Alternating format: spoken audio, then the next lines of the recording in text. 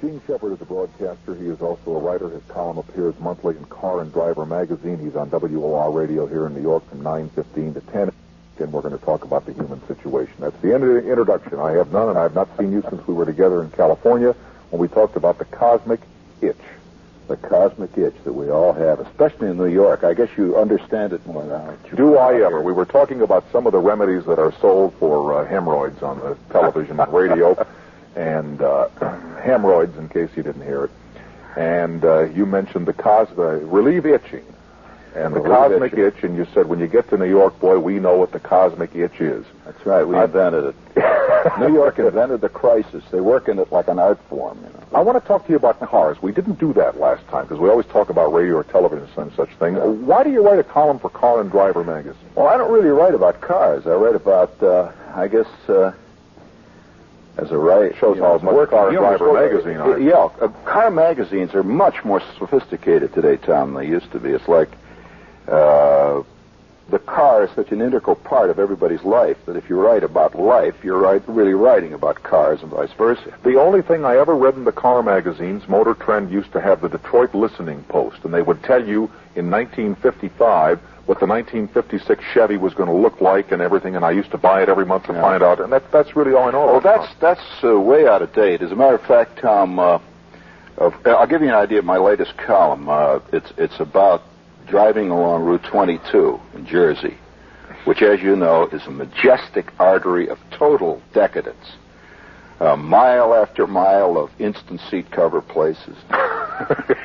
You wonder what they do in Jersey. They need instant seat cover. Let me see if I got Highway 22. You go through the tunnel down around Newark Airport, and there you pick up Route 22, and it's the one that goes out over through Plainfield and in through there. Well, to me, Route 22 is the great American classic jammed suburban highway. I mean, you go past discount stores that are selling discount lawn furniture, and nobody within miles has a lawn. You know, but they all come and they stand and they look at the lawn furniture. You go past places like the Leaning Tower of Pizza, and it casts a shadow on the Pat Boone hamburger heaven. You know, and you just drive along. There's the Dairy Queen, a whole crowd of guys lined up there, and millions of cars. And this is where you see America. And the other day I'm driving along, got an idea for a column. One of the major sports in Jersey is tailgating. They tailgate. I've had guys actually with their front wheels up on the back of my trunk for miles, you know, riding piggyback. You know. So I'm driving along. I see in the rearview mirror this Jersey tailgater's right on me, so close to me I can't even see his hood. I can just see his face. It's looking at my rearview mirror, see, and he's eating a Big Mac. We're going 60 miles an hour. On the other hand, he has a chocolate milkshake. He's sitting there, you know, your typical Jersey, looking around, and a rock is going. You can see his head flying around. I said, oh, God, you know, you get intimations of mortality. You see, the guy's right behind me, and all of a sudden I see directly ahead of me is this gigantic tractor trailer. Enormous. Here I'm sandwiched in between, see. And the tractor trailer, Tom, is filled all the way to the sky with squashed automobiles. 7 inches thick, you know, they go up like that, see. And I see these bumpers all looking at me, see, and you couldn't even tell what kind of cars they were. Green, yellow, blue, rust, purple. And they still had their bumper stickers on them. I'm looking at the history of the race. One says, all the way with LBJ.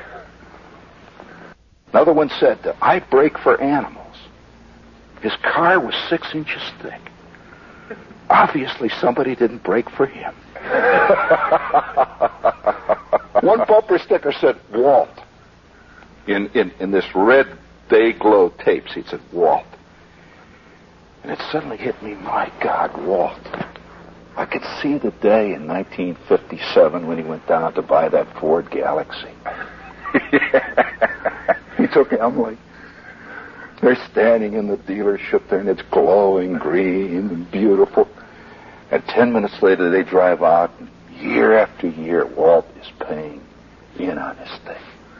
He's putting on Johnson glow coat every Sunday on it.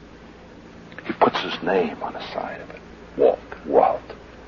And now, where is Walt? And I kept thinking, I wanted to say something to Walt. I want to say, Walt, your car, your Galaxy, do you remember it? Do you remember the Neapolitan needlepoint neoprene upholstery, Walt, that you loved? And remember when you got the plastic things in the mail from the people in Minnesota and says, protect. Protected forever. Eternal protection. Walt, your car's on its way to Japan. It's in the hold. 36 payments in 98.83. It's in the hold of the funky maroon. And Walt, it's liable to come back at you as a 105 shell, Walt. You don't escape your life. And I'm driving along, and this guy behind me is eating the Big Mac, spitting out the window. At that point, I says, I've got to write about this. And that's my latest column in Car and Drive. It's what I think about all the time. They used to have the thing in Philadelphia near the airport that we used to call it the crusher. And in L.A., it wasn't the crusher, it was the grater, where they put the car in and it would chop it up into little itty-bitty pieces. What a choice, the crusher or the grater? The grater, right. But what you've got to say to yourself, like Walt is probably saying, you dummy, Walt. And all of us put the grinder into operation. Yeah, $98.83 a month for 36 big ones, right? Yeah. And where are they? They're, like you say, there it is. 6 inches. About that big. Now, by the way, I know one guy that got so damn sick and tired of it all.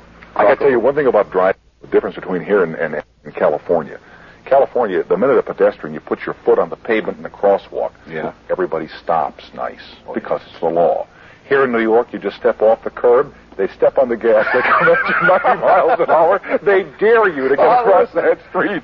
Tom, I am sat in the back of cars. You know, I'm a great student of the cab drivers. And I speak the language, see, and so I get in and I immediately take a look at the guy's hack license, see. There's this picture there, see. And I like to call them by their first name. See, he says, Myron, take me to 48th and Broadway. You know, Myron looks in the mirror, cigar. And you go about 10, 20, maybe 30 blocks, and all of a sudden the conversation, starts breaking out. And one day I'm with a guy, and he says, hey, he says, look at that guy. He says, look at that guy. He ain't even looking his way. You see this pedestrian walk, a typical New York pedestrian. He's got a Macy bag in one hand, a gimbal thing in the other.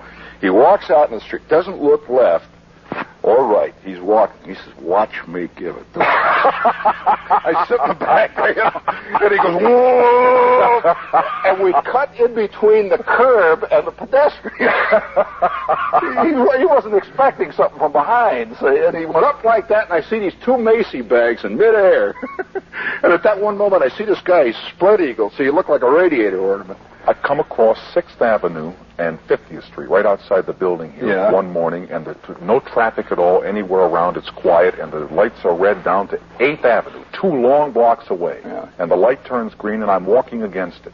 It took those cars 1/2 of 1 second to get from 8th Avenue, because the minute they see you, they're ready for you. It's an open market. In fact, Tom, I think that the American, and being a student of Americana, I believe that the car is such an integral part of our life. Here we're sitting here exchanging car stories the way men of the 19th century would exchange sea stories. Or horse stories. Horse stories, sure. The car is our thing. And we have a love-hate thing about it. We love the car on the other hand, and we hate it on the other hand. And a friend of mine, the guy lives in Jersey, he had this car. His name isn't Walt, is it? No, as a matter of fact, his name was Frank. Bluetooth Frank. But Frank, one day, his car is gone. He's got a new car. I said, you trade your car in, Frank? Had it 3 years, the first one. He says, nah. I said, what'd you do with it? He said, I'll show you. We go into his house. Yeah, I'll show you something. Right in the middle of his living room is a 2.5-foot square cube of pressed metal. I said, Frank, is that your Dodge Coronet? He said, look at that mother, I hate it. I said, you put it right there. He says, I knew I'd find a way to get back at it. He had it squashed, and now he's got a glass thing on the top, and people all sit and they look down at that thing, and and they have the coffee. There was a guy in California who bought a Lincoln Continental Mark IV. Now this is a high ticket car. What did he get? $10,000, something like that. And he felt that he got a lemon, and he kept it for I don't know how long, 6 or 8 months. And he finally got so fed up with the car, he drove it down to Southgate, California, outside of L.A., right on the front lawn of the Lincoln Mercury Zone office, and he set fire to it. Now that's I like that gesture. 10 grand going up in smoke. I can see Allstate. Tom, I'm just curious. Let me do these little announcements here. Yeah, We got okay, 2 minutes worth of commercial time, and we'll continue with Gene Shepard in 2 minutes, and I hope you'll stay tuned.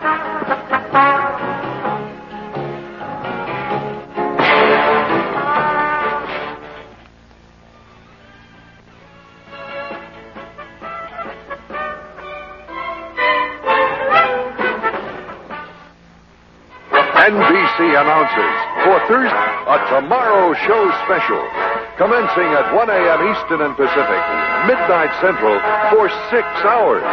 Join Tom Synder in welcoming the bicentennial with his guests in New York City, plus live from London, Las Vegas, New England, and Atlanta.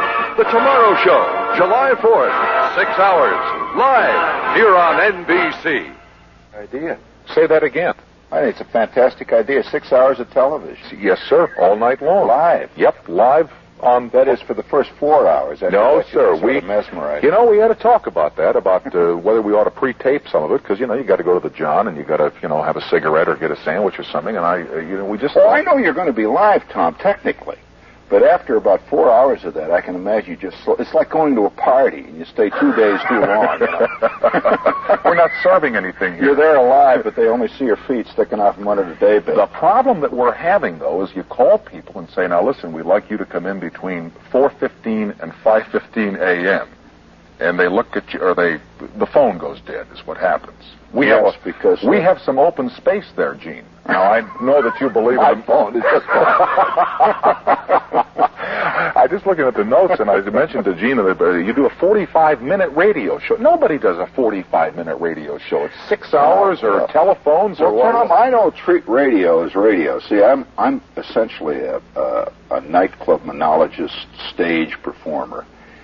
And I'm used to doing 45 minutes on stage. That's what I do. In fact, I play 30, 40, 50 colleges a year. In fact, tomorrow night I'll be playing Princeton. Mm-hmm. And radio to me is not my medium. It's just a medium.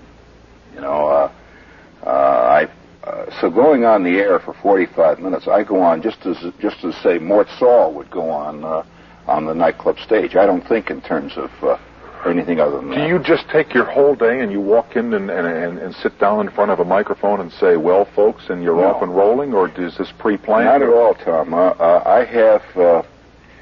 You can't... Anybody who's tried to do a monologue knows that any good actor will tell you that sustaining an audience for, say, even 3 minutes when you're standing in front of them is tough. It takes preparation. It takes technique. It takes a beat, a tempo, a dramatic tension running through it. I don't talk when I'm on the air. I perform. Very different. Whole different character. It's not like what you're doing now. No. Swapping stories. No way. In fact, I will start out, and I use silences a great deal, Tom, just the way on the stage you use space and light. And I build a show in a series, just as any good monologue is built, like a one-act stage play. I build it in a series of almost like sine waves. I hit several peaks, and then as I go out off the air, there's a theme that runs through it. As I go out, which I have long since determined. For example, if I do a show one night, and I want to do the show about... slide your mic up. It's slipping down on your polyester. Okay, how's that? That's good. If I want to do a show, Tom, for example, about... I'll take a theme, not a specific idea. How's my mic look, Gene? That's a pretty one. Okay. Very nice. Okay. That's Sears Roebuck, isn't it? Yes. Mm-hmm. It goes back on the 50. Very good. Yeah. But any good monologist, for example, Bill Cosby. We'll take him. Bill will go out on stage. I know how he'll work. He'll take 7 or 8 major stories that he knows he's going to tell. Now, the audience has the feeling he's just thought of them as he comes out. But he'll orchestrate the whole, not just a series of stories. That's the difference between a good monologist and a one-liner who comes out with a whole bunch of one-liners and then runs like hell, and the marimba band takes over. I saw Buddy Hackett do a thing one time where he started out telling a story about playing golf, and he did 50 minutes worth of material, and the end of the story, the end of the monologue was the end of the story he started telling at the beginning, and in between it was digressions and sidetracks. That's exactly the way I work. In fact, I did on stage here at Carnegie Hall this past year, 45 minutes about a kid at the age of 9 learning to play the tuba. His first moment of discovery of the world of aesthetics, staring into a silver mouthpiece and realizing that the tuba could play him. In fact, he's trying to play this thing, and the next thing you know, he's confronted with the fact that a lot of stuff is damn hard. And the moment of getting that first note out of a tuba, it's a fantastic moment in his life. Never could turn back after that point. It was a whole new thing. Well, for 45 minutes, I sat on the stage and didn't use a word. That was a challenge that I set up for myself, where I came out and I just made sounds. Oof.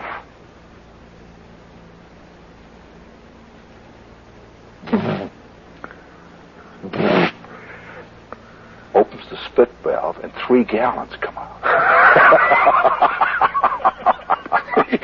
I got the picture. By the way, at that point, he suddenly realized, too, that Beethoven is a lot more than aesthetics. There's a lot of sweat and pop and other things. So the point being here, to get back to your story, when I go on the air at night or when I go on television, like my TV show on PBS, it's the same, that I orchestrate it as a one-act play with a mood as the theme rather than a thing as the theme.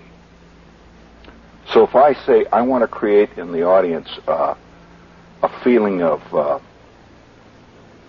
let's say, sardonic humor about their lives, suddenly to see their life, I will do, say, a thing just like that thing with the car. Everybody's seen these cars.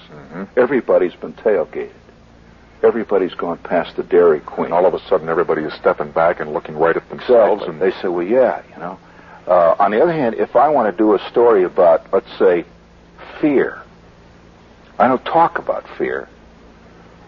I tell a story. Like the night I told the story of going out on a date when I was a kid. And cars all shined. Got my electric blue sport coat, you know. I had a DA haircut that weighed 8-9 pounds. You know, greasy kid stuff. Oh, I was ready. See, and with this girl, she's like alabaster next to me. We drive down the street, top down. My car has been shined. I need gas. It's a hot day. We stop at the gas station. The kid comes over and he starts putting gas in, and I get out and I'm walking around, you know, I'm looking at him. I turn to her and I says, would you like I won't even name the drink. Would you like a, yeah, no, it's a real drink. I know it is. If I says, would you like a drink, see? And she says, oh, yes, I think so. And I'm being very elegant. I walk over and I get these 2 bottles out of the machine. You know, the machine's there. Ice, get them out, bring them back, give her one. I'm being very suave, and I open the bottle, and I'm walking around drinking whatever it is. Cars all shine. Cars shine. I'm on top of the world. And I'm drinking half the kid's putting the gas in. And I don't know why I did it. All of a sudden, just one of those things. I take the drink up, and I look at it in the sun. I can't believe it. There's 1.5 inches of dead flies in the bottom of the bottle. And I've been drinking it. All of a sudden, everything fell apart. I run back behind the Shell station, and it all starts to come up. And the worst conceivable thing is happening on the date. She's looking at me. I'm sweating. I says, I've never forgotten that moment. Every time I go to an elegant restaurant and they bring the salad, I pick up the first piece of lettuce and I expect a pair of beady eyes peering out at me. I told that story, and millions of people are listening, and all of a sudden they feel this same fear of the unexpected, the total horror happening to you. And that's the way I'll decide before I do a show. Now, it'll be funny the way I perform it on I was going to say, the difference between the way you do it on stage and the way you did it here is when you're on the stage, it's funny, right? Yeah, well, on stage, see, I play the whole thing. I'm the kid, walking around. What was the question you were going to ask before we did the commercial? I was going to ask you what kind of a car you have. I don't have a car. Have no car. I sold my car when I was in California, but because here one does not need a car. Well, did you have a car out on the coast? Yes, sir. What'd you have? Well, I don't know if I'm allowed to say that I had a Cadillac when I was out there. Well, I think nobody thinks that's obscene. Well, I don't think it's obscene, but the people who run the network might want the Cadillac Motor Car Division to pay for that little mention. It'd be kind of nice if you said it was a Mercedes, then they'd know you're really in. But no, all my life since I'm a kid, my father always said to me, kid, if you can ever have a Cadillac, this is the supreme. So I started making a buck doing this show, and I went out and I bought this car. And right when I bought it, we had the energy crisis. Really, you had big Cadillac? Yeah, and the value of a pre-owned Cadillac went from. I know how you feel, Tom. I've owned cars in my past where at night, 3 a.m, I could hear the car out in the garage drinking gas. Yeah, you said that the last time. Well, I know it's a terrible feeling, Tom. It's awful. So when I went through that whole thing. When you're into cars, when you really, I love cars. Yeah, I think most of us do. Is that love? Now, this one that American Motors has out, this Pacer hot car. I read about that on the business page where that's helping the company. Interesting car. It is. It's probably aesthetically one of the first true departures since the late 40s of the Studebaker, the Norman Loy Studebaker. You remember those cheese box on a raft? Yeah, when they first came out. You couldn't tell whether it was coming or going. That's right. I thought it was Raymond Loewy that did that. Raymond Loewy, I'm sorry. Yeah, you're right. And that was the first real breakthrough. And then I think we went through a whole period of box cars, and now all of a sudden I think this car reminds a lot of people of the Porsche. Do you know what was parked in the Rockefeller Center garage the other day? Remember the Imperial that had the great big fins on the back with the bullseye tail light? I haven't seen one of those for 10 years, and this one was all spiffed and polished, and you think, we should have saved those cars. Those are the days 10 seconds? I can't pay this off in 10 seconds. We'll be right back after these.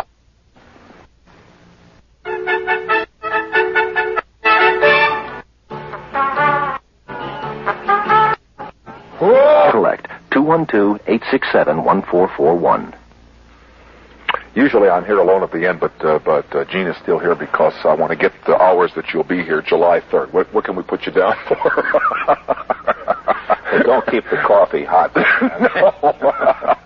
Monday, we have Ted Mack coming on, and we went down and looked at all the kinescopes today of the amateur hour.